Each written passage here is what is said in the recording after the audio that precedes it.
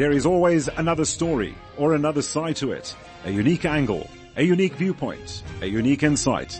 This is ChaiFM.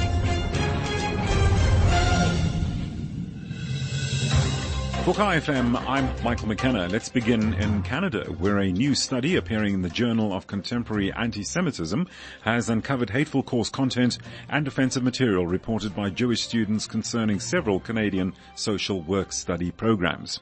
Interviewees reported having to contend with anti-Semitic stereotypes in class, along with a lack of understanding of the definition of anti-Semitism. The study also provides an example of a class discussing oppression in which students were told by a professor that Jews did not experience oppression like other people. Another interviewee reported that when she told the story of her grandparents' experience of surviving Auschwitz, the professor responded, quote, "That is not oppression," unquote. As a result, further workshops are being planned, and the report's authors confirm that additional participants continue to take part by sharing their experiences.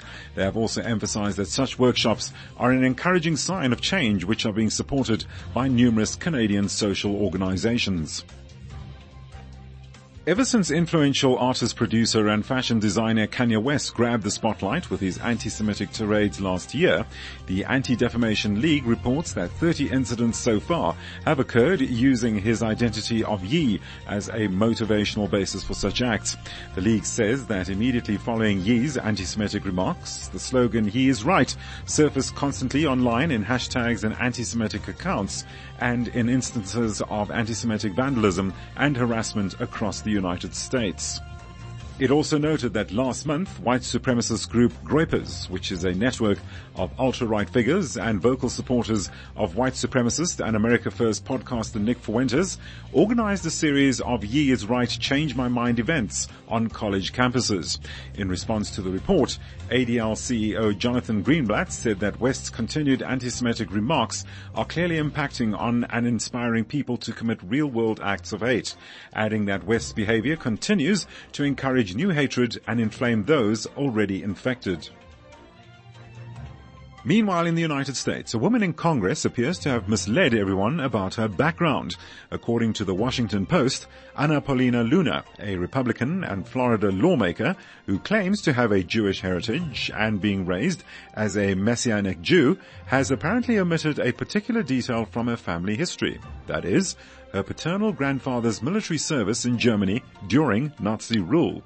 Luna stated that while she presently identifies as Christian, she was raised as a Messianic Jew by her father and was also a small fraction Ashkenazi.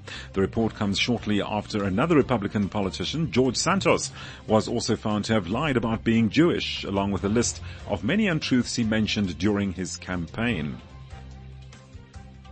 News from Australia now, and Justice Stephen Rothman, New South Wales Supreme Judge and Jewish communal leader, has assisted Jewish legal professionals worldwide in drafting a statement concerning Israel's proposed judicial reforms.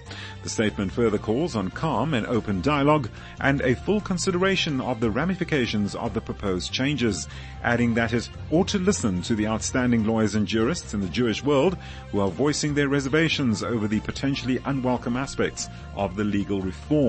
It also pledged to lend its resources, believing that there is a sound argument for reform of the judiciary and its method of appointment.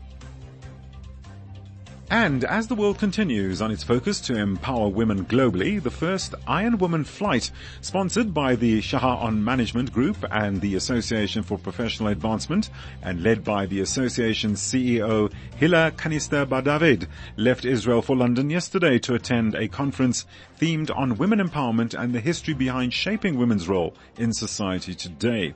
2,000 Israeli women will attend the event, which is held in association with Israel's national airline El Al.